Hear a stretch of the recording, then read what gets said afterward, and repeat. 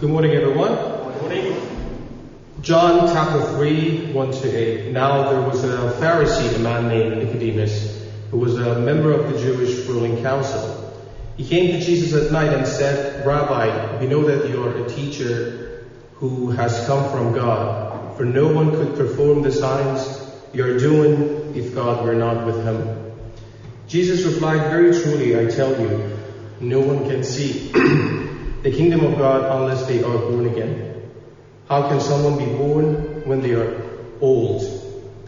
Nicodemus asked, "Surely they cannot enter a second time into their mother's womb to be born?" Jesus answered, "Very truly I tell you, no one can enter the kingdom of God unless they are born of water and the Spirit. Flesh gives birth to flesh, but the Spirit gives birth to spirit. You should not be surprised at my saying, you must be born again. The wind blows wherever it pleases. You hear its sound, but you cannot tell where it comes from or where it's going. So it is with everyone born of the Spirit." Thank you. Thank you. So as he said, last week Bertin spoke to us about our Christian call to go and make disciples of all nations. And today we are moving on to the second instruction given in the Great Commission, the challenge for us to baptise those disciples that we have met in the name of the Father and of the Son and of the Holy Spirit. The passage we heard today is from the third chapter of John's Gospel, but I think it's helpful just to recap a little bit on what happens in the first two chapters before we look a little bit more closely at the story of Nicodemus.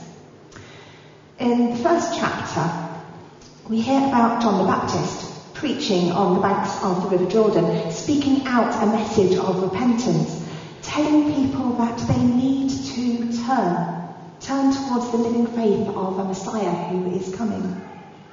In his words, John is hammering home his message that the people need to change their ways, to make a fresh start, to make a new start in life.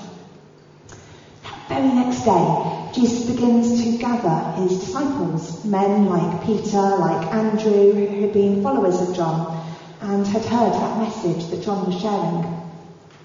Men who were so captivated by meeting Jesus that they dropped everything just to follow him. In the second chapter, Jesus attends a wedding in Cana, and there he performs his first miracle, that turning of water into wine. In John's Gospel, this is immediately followed by Jesus going to the temple, and in his anger at the unjust and immoral actions of the money changers and the temple salespeople, he overthrows the tables, shouting about destroying the temple and raising it again in 3 days. So in just 2 chapters, Jesus has done a lot of pretty big stuff, and his actions are starting to catch the attention of the people around him.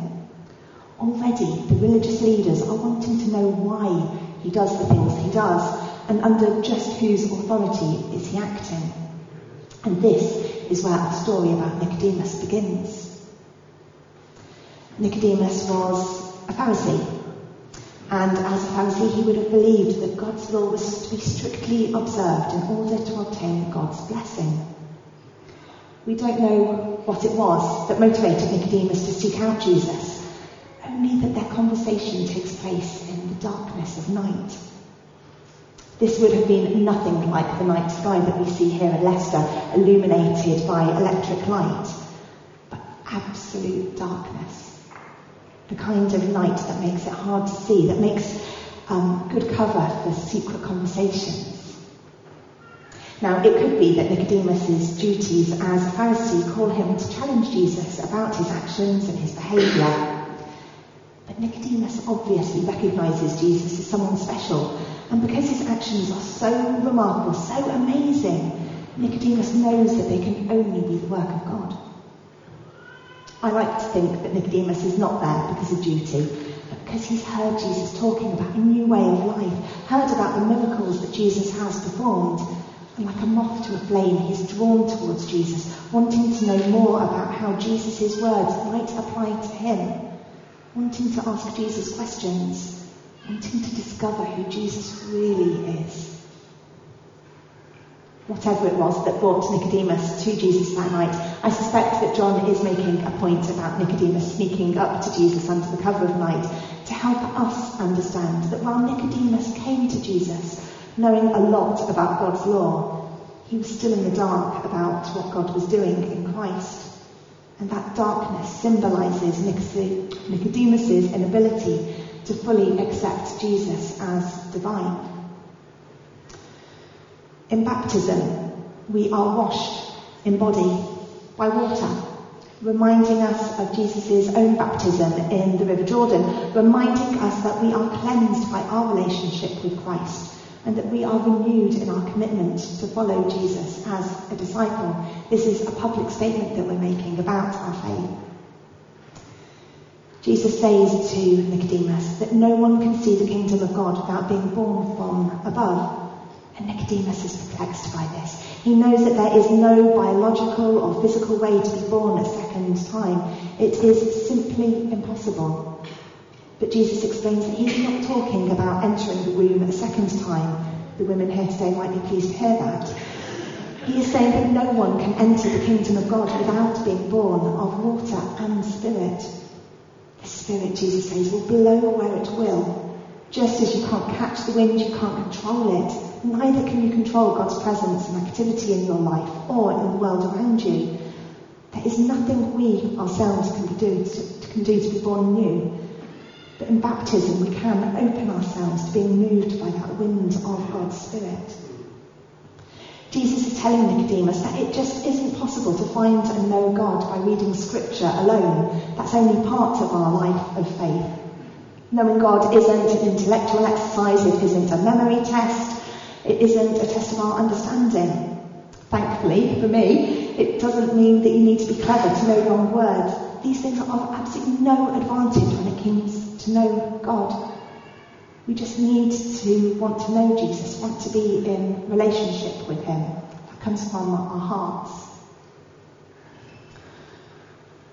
The word baptism originally meant dipping. It was a sign that people were brought into the Christian community and dipped in that water. Today, baptism is a sign of celebration as we welcome each new person into the family of Christ. But Jesus speaks of the suffering and death that awaits him as a baptism to be endured. If you look at our baptism liturgy, we talk about dying and being born again to new life. We are drowned in the water of baptism, believing that we die to sin and are raised to new life, united in this to Christ's own death and resurrection. Isn't it interesting that Nicodemus and Jesus use that metaphor of childbirth to discuss baptism and what it means to take that decision to follow Christ? Here in 2023, death through childbirth in the UK is extremely uncommon due to the access that we have to free medical care. And it is easy for us to forget just how risky childbirth can be, and still is in many parts of the world today. Across sub-Saharan Africa, southern Asia, the World Health Organization estimates that nearly 1,000 women die in childbirth every day.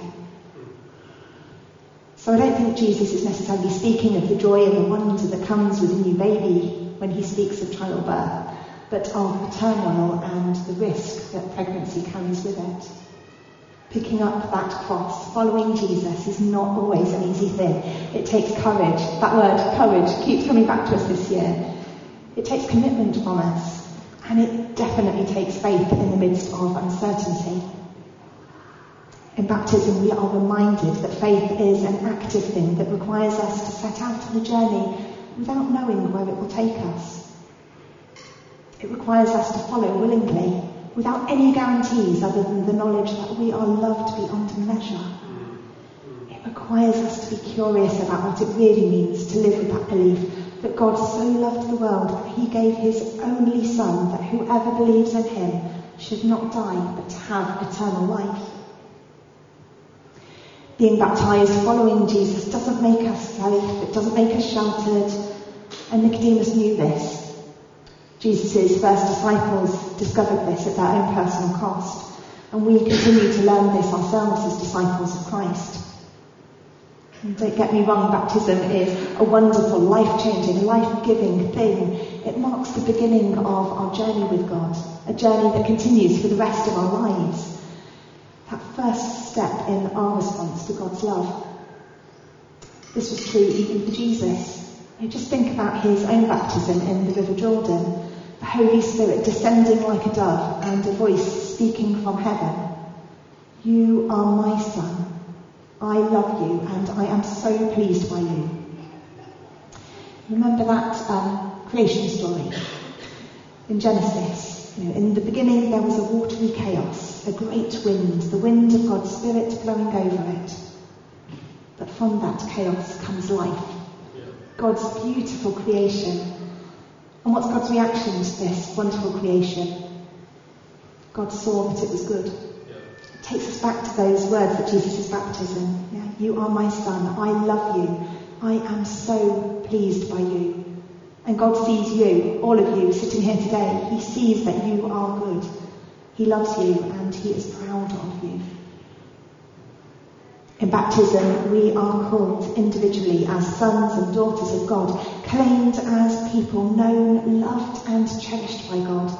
God knows each of us by name, and we are his. In baptism, we are claimed as his. That chaos of our lives moving into order as the power of the Spirit moves around us. God's intention is that as human beings we will come to grow in such love and confidence in that relationship that we have with God that we can rightly be called God's children. In baptism, this identity is recovered, regained as we put aside our human sin, that chaos and vulnerability that enfolds our lives, and we are restored to right relationship with God. See, I told you, baptism is a wonderful thing.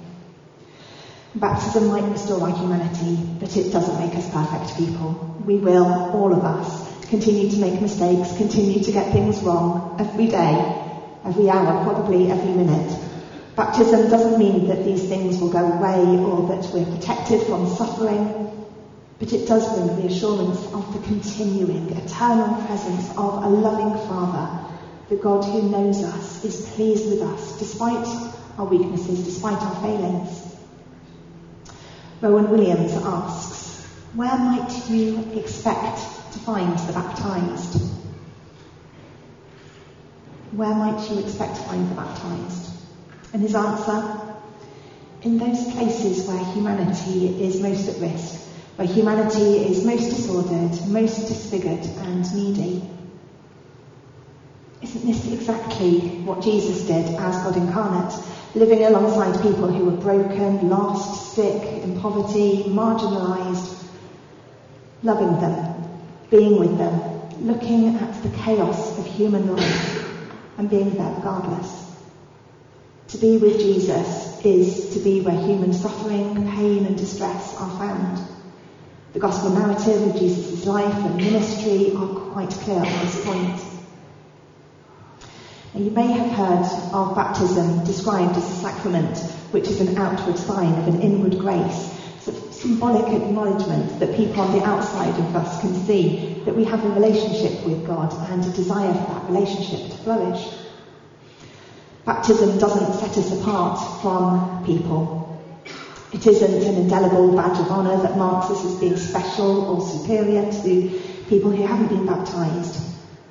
But it does enable us to claim a new level of solidarity with the people as we put down those human defences that we have and risk opening ourselves to the power of the Holy Spirit working within us, that wind blowing around us that we can't control or move, but changes us. We're not only recognised as sons and daughters of God, but we are blessed. We are blessed with the right to call God Father. As we celebrate Father's Day today, I'm sure you will have seen any number of cards marked to the world's best dad. Well, today I give thanks for those fathers who love and care for their children. But I know this is a difficult day for many reasons. For people who have lost their dads, have never known their dads. For people who aren't able to see their dads or their children today. For people who would love to be a dad. That list goes on and on. But we can be sure that in God we all have a loving Father the one and only world's best dad. A father who cares for us and wants abundant life for his children. Unlike Nicodemus, who sneaks off on his own in the dead of night to speak to Jesus alone, the beauty of baptism is that it draws us into the heart of a big, messy family. I come from a family of 4 children, and my mum tells us that as children, we would, well, just as children, we might do it a little bit now, but we would argue, we would bicker between ourselves. But when things were difficult, when life got a bit tough, we would always side with each other, support each other.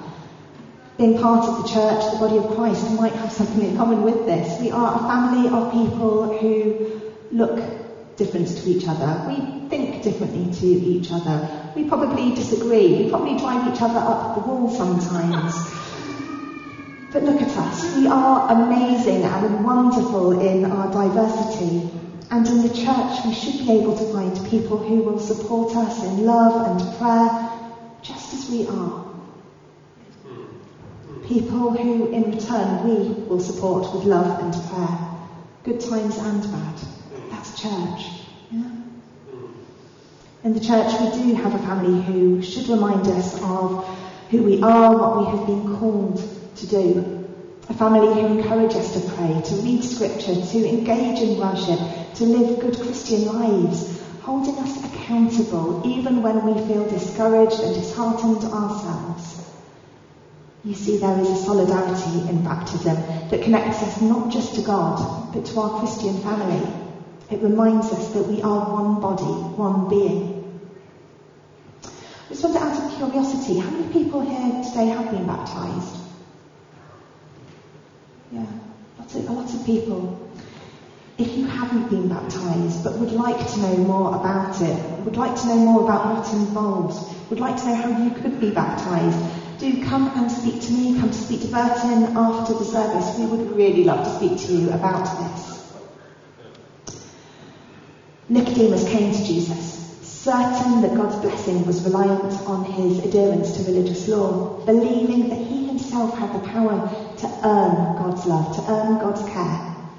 But this love is not ours to earn. It is freely given to us. It reaches out across the whole world, all of us, every single individual one of us. It is a love that sent God's Son into the world, a love that draws us back to God, that draws us closer to one another, a love that not only sustains and nurtures us, but redeems us as well. In the Church of England, we believe in one baptism. Once we are claimed as God's children, that is forever. But of course we will always need the power of the Holy Spirit to work in our lives, continually blowing to move us closer to God, to renew our faith. And as we open ourselves before God, we come open to new understanding. We might still struggle with new questions, but as we do, as we engage in our faith, as we allow ourselves to be moved by the power of the Holy Spirit, we are born anew over and over again as our faith deepens. Jane Chichester, a Catholic nun, said, "Wherever I am, whatever my state of mind, God is the spirit within me and the life in me. God is there for the taking. God is the air I breathe, and God is the path I take." This is the work of the Spirit, and it echoes Jesus' words to Nicodemus, telling us that we are completely surrounded by God, who brings breath to our life, is the very basis of our existence, gives oxygen to our souls. We know that this conversation that Nicodemus had with Jesus was truly life-changing for him. It was the start of a very different journey in faith, because we meet Nicodemus twice more in the Gospels. When the priests and the scribes are debating how to handle Jesus and his subversive teaching, Nicodemus intervenes, arguing that Jesus should be heard before being condemned.